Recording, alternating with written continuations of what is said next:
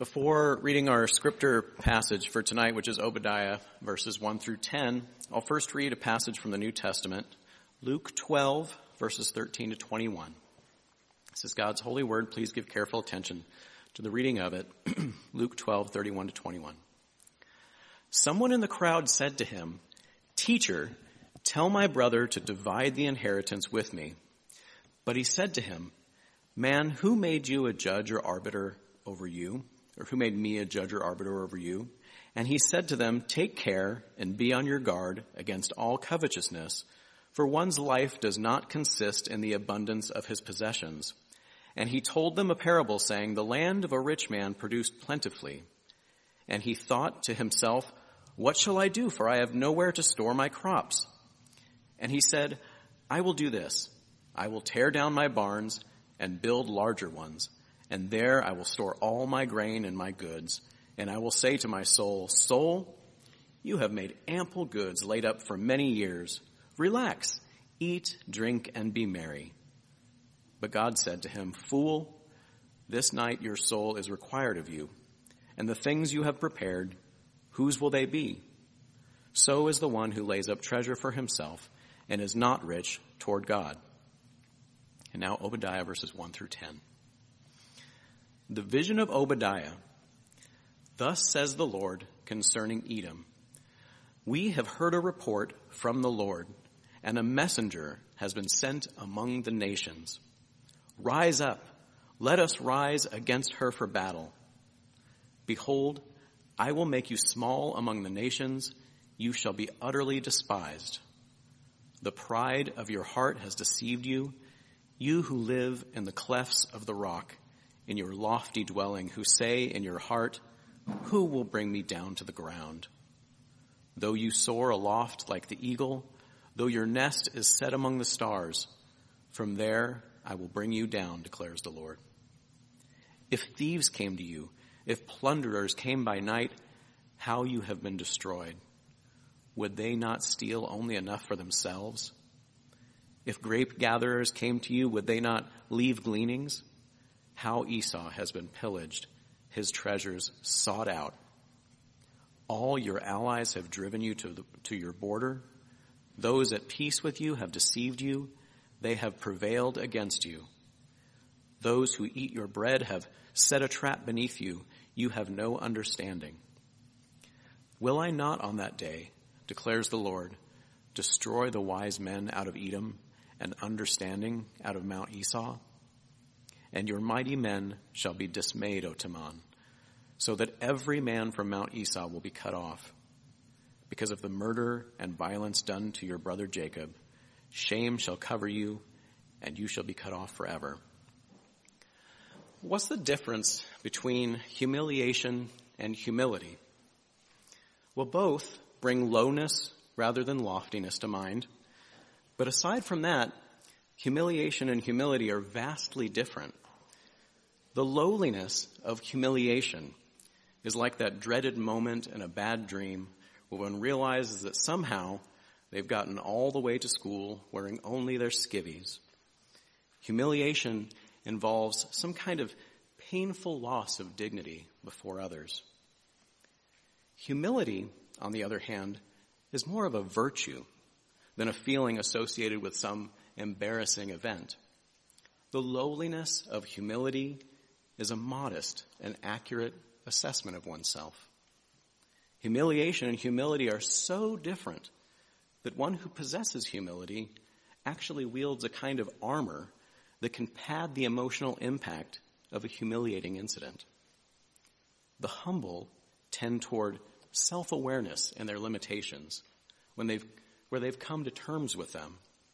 And they're also comfortable in their strengths, not really finding a need to artificially puff themselves up with boasting. Well, of all the Old Testament books, Obadiah is the humblest in length, just 21 verses. And the first 10 verses that we're focusing on tonight describe a vision from the Lord, which is much worse for Edom than a mere humiliating dream that it might have woken up from. Rather, the curtain opens up with Act 1, the pending, utter humiliation of Edom. And because Edom sits aloft a plethora of geographic, military, political, and economic strongholds, it lacks any humility which might have perceived that this day of the Lord would come. In the first part of verse 1, we read, "The vision of Obadiah, thus says the Lord God, concerning Edom." Now we know virtually nothing about the prophet Obadiah, except the time of his ministry. In verses 10 to 14, Edom is abusing Israel amid their Babylonian captivity. So this was written after Jerusalem was destroyed in 586 BC. And Obadiah also comes on the scene a bit after Jeremiah, as verses 2 through 7 show his familiarity with Jeremiah 49. Additionally, this vision is concerning Edom, but not really written to Edom. Obadiah is not calling for Edom to repent, but rather this book's purpose is to edify Israel during the captivity. Therefore, it was written before Israel returned from Babylon 70 years later. The prophet continues in verse 1, "We have heard a report from the Lord, which is that a messenger has been sent among the nations." Now, it's possible that when Obadiah says "we," he's referring to the rest of those in the heavenly council.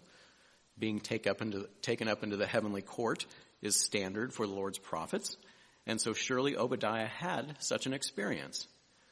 But it's not necessary that he speak in the first person plural as a reference to that. Lots of prophets don't. It seems more likely that since verses 2 through 7 are so closely tied to Jeremiah, and Obadiah's audience would be familiar with Jeremiah, that he's speaking in a sense in stereo with that prophet about Edom's fall. Obadiah's vision has unique nuances compared with Jeremiah's and moves along with a swifter momentum. Plus, Edom's doom is not as far off as it is in Jeremiah. So this message is adapted for an audience who can already see in real time that Edom's elevated standing among the nations is shrinking. So in harmony, these prophets speak of the envoy that will go out and recruit Edom's neighbors to turn on them. But who is this messenger? Well, it's not your standard military recruiter that comes offering a GI Bill and health care, TRICARE benefits to soldiers who will break an alliance with Edom and turn on them. And the messenger is also not the prophet or the book of Obadiah, as if the nations might hear and read this vision and then perhaps be persuaded to rise up and obey Israel's God. The messenger is the Holy Spirit, who goes forth in power to accomplish God's sovereign will, and likely in cooperation with the angels. And so when the Lord sends this message to the nations, rise up, meaning stand up for battle against Edom, they will willingly reply, yes, let us rise up for battle. So, despite Israel's many betrayals of their suzerain Lord, which led to their exile, the Lord will still be faithful to them. He will subdue a uniquely grievous enemy to Israel, who was merciless to them when they were down. And though the Lord will not directly, miraculously rain fire and sulfur upon them, as with Sodom and Gomorrah, nor will he just open the earth beneath this enemy, he will providentially rouse the nations to bring judgment on Edom. Now, Edom directly translates to the color red, and anyone today who visits the popular tourist destination of ancient Petra can observe that much of the mountains of the lands of Edom is indeed red in appearance. It was and is a unique spectacle. And yet the red in the Lord's eyes as he looks upon Edom is not a reflection of its landscape, but rather the anger of a father whose patience with his child's bully has run out. And so in verses 2 to 4, the immediate speaker switches from Obadiah to God himself, and he will make clear that how the surrounding nations are about to treat Edom is his intention and by his hand. In verse 2, he begins to speak, saying, "Behold, I will make you small among the nations." Or more literally, God is going to give Edom smallness. Weakness and insignificance will be his present to them. Their prestige and their respect in the eyes of others will fade to nothing, as well as their ability to rule over the nations or even influence them. And their territory will also shrink to zilch, leaving only a displaced people behind. The writing on the wall is already present at the time of this vision. Babylon has been rising in power, and Edom can't imagine the backroom deals that might be going on between its supposedly strong allies and Babylon, but they are. Nations that Edom had covenanted with as brothers were already posturing to come out on top as the world was changing and evolving. And Edom is being invited less and less to be in the room where it happens. Furthermore, Edom will not just fade into irrelevance. The Lord goes on in verse 2 to say that Edom shall be utterly despised. Proverbs tells us that a man is commended according to his good sense, but one of a twisted mind is despised. And that when wickedness comes, contempt comes also, and with dishonor comes disgrace. So not only did Edom's neighbors find them decreasingly useful, somewhere along the way, Edom's unique wickedness was also exposed, and they became a stench to all their neighbors. Perhaps Project Veritas did a piece on their dastardly treatment of Israel. Perhaps their ways of doing business were increasingly off-putting. Or maybe it was always foul, and their alliances were never forged by lands that had to do business with Edom as a necessary evil. And maybe their neighbors were always waiting for a politically expedient time to cut ties with Edom. Whatever it was, the Edomites did not see this coming. So the Lord continues in verse 3, the pride or overconfidence of your heart has caused you to be deceived. You who live in the clefts of the rock in your lofty dwelling, who say in your heart, who will bring me down to the ground? In a sense, Edom deceived itself. And Jeremiah is helpful here in shedding light on how this happened. Jeremiah adds, fear of you has misled you, meaning that Edom was used to seeing its enemies' knees knock as they looked up at the rocked clefts in the mountains that they fortified themselves in. The fight for any would-be attacker began with a battle to merely compose themselves, and Edom was accustomed to seeing the terror in their eyes as they would look down and declare on them, it's useless, I have the high ground. Their assessment of themselves was not rooted in reality, but in how they were accustomed to being perceived of by others. Like the beautiful woman who feels little need to assess her character when people are frequently treating her like royalty, or like the tenured university professor who has lost all passion for teaching the truth because his students treat him like a modern-day prophet. Well, probably a reason for Obadiah leaving out the fear of you has misled you is that at this point in time, some nations had already begun to set their fears aside and begun to move against Edom. But while this terror was no longer relevant for Obadiah's immediate audience, Edom remained like Saruman in Orthunk, confident in his safety, but about to get caught off guard by the shocking power that unexpected enemies were about to bring against him. In verse 4, the Lord introduces a hypothetical, grandiose fortification to show how misplaced their confidence really was. He says, though you soar aloft like the eagles, though your nest is set among the stars, from there I will bring you down, declares the Lord. Though Edom feels it is so high above everyone else, they may as well be seated in the stars, the Lord says, even if that were true, you would still not be out of my reach. At this point in the vision, time fast forwards and the perspective shifts back to the prophet, who beholds Edom's destruction as completed. And while the ESV doesn't bring this out, many translations see a clear emotive response which this scene of this devastation evokes in Obadiah. Often translators will insert something like a gasp in here. Mandalore, after the empire is finished with it, has more to try and rebuild with than Edom. Verse 5 says, if thieves came to you, if plunderers came by night, how you have been destroyed. Would they not steal only for themselves? If grape gatherers came to you, would they not leave gleanings?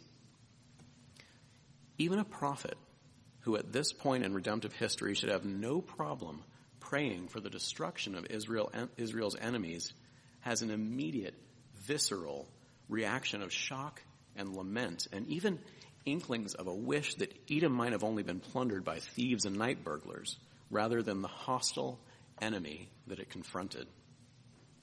Earthly thieves may break in, but they generally only carry away what they want, or what they can fit under each arm as they run off into the night.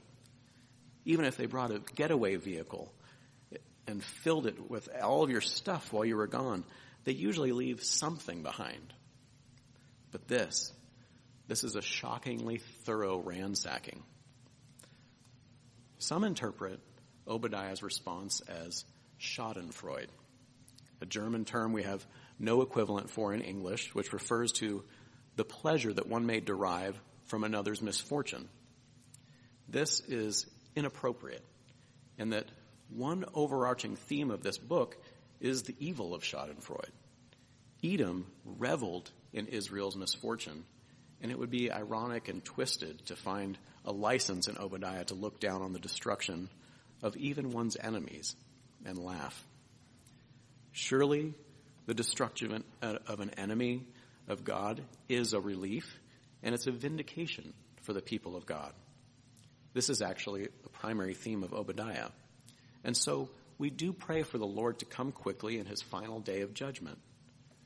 But Proverbs 24:17 says, do not rejoice when your enemy falls, and let not your heart be glad when he stumbles. And Obadiah does not do so here. Now, we have to leave room, though, for a place to laugh, because you might be wondering about Psalm 2, where he who sits in the heavens laughs, the Lord holds them in derision. And it is true that in the case of something like Psalm 2, where the irony and ridiculousness of the negotiations and plottings against the Lord may evoke images of the three stooges plotting against the very source of all wisdom. And that truly is the stuff of comedy. But were the religious leaders who plotted to put Christ on the cross, were they to meet some tragic end, it would still be just that, a tragic and pitiable end, just as the destruction of Edom is. And so Obadiah's speech pattern breaks for just one verse to narratively sigh and soak in the surreal decimation that he's beheld.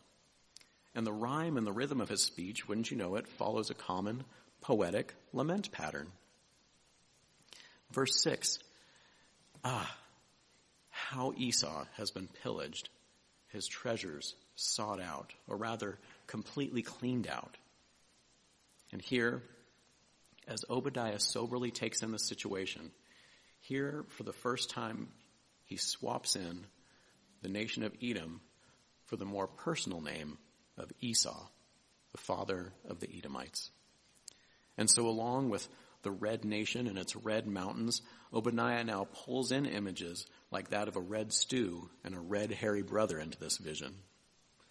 Genesis 25:30-34 may come to mind, where Esau said to Jacob, "Let me eat some of that red stew, for I am exhausted." Therefore his name was called Edom. Jacob said, "Sell me your birthright now." And Esau said, "I am about to die. What use is a birthright to me?" Jacob said, "Swear to me now." So he swore to him and sold his birthright to Jacob. And then Jacob gave Esau bread and lentil stew, and he ate and drank and rose and went his way. And thus Esau despised his birthright. Or Genesis 27:22-24, where Jacob went near to Isaac his father, who felt him and said, "The voice is Jacob's voice, but the hands are the hands of Esau," and he did not recognize him because his hands were hairy like his brother's Esau's hands. So he blessed him and said, "Are you really my son Esau?" And he answered, "I am." Or Genesis 27:34 and 35. As soon as Esau heard the words of his father, he cried out with an exceedingly great and bitter cry and said to his father, "Bless me, oh, even me also, my father." But he said, "Your brother came deceitfully and has taken away your blessing." So Obadiah has made such connections fresh to the reader as he moves into verse 7. All your allies have driven you to your border. Those at peace with you have deceived you. They have prevailed against you. Those who eat your bread have set a trap beneath you. You have no understanding. Or as one translator captures the feeling well, you are at your wit's end. There is nothing left for Esau's descendants. He despised his birthright and traded it for a bowl of stew, and he is again outmaneuvered while his eyes were set on the earth and the comforts it could produce for him. His descendants now beg and scour for anything that might be left for them, seeking even to find some shelter as refugees in neighboring nations, and they are blocked and deported at every turn. Nations who were once like covenant brothers for Edom were deceptive and broke alliances with Edom just at the crucial moment, and the military, political, and economic alliances he assumed would be his, and yet he took for granted, have slipped from his grasp again. Now, of course, the whole of this vision should be taken as divine speech, but at this point, the Lord speaks directly again.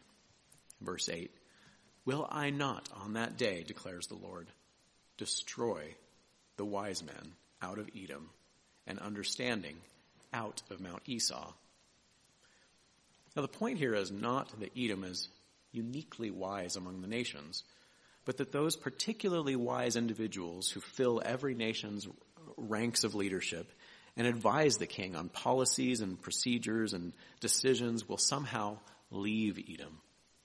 Perhaps they were offered positions on the councils of other nations, and the wise ones jumped off the sinking ship of Edom.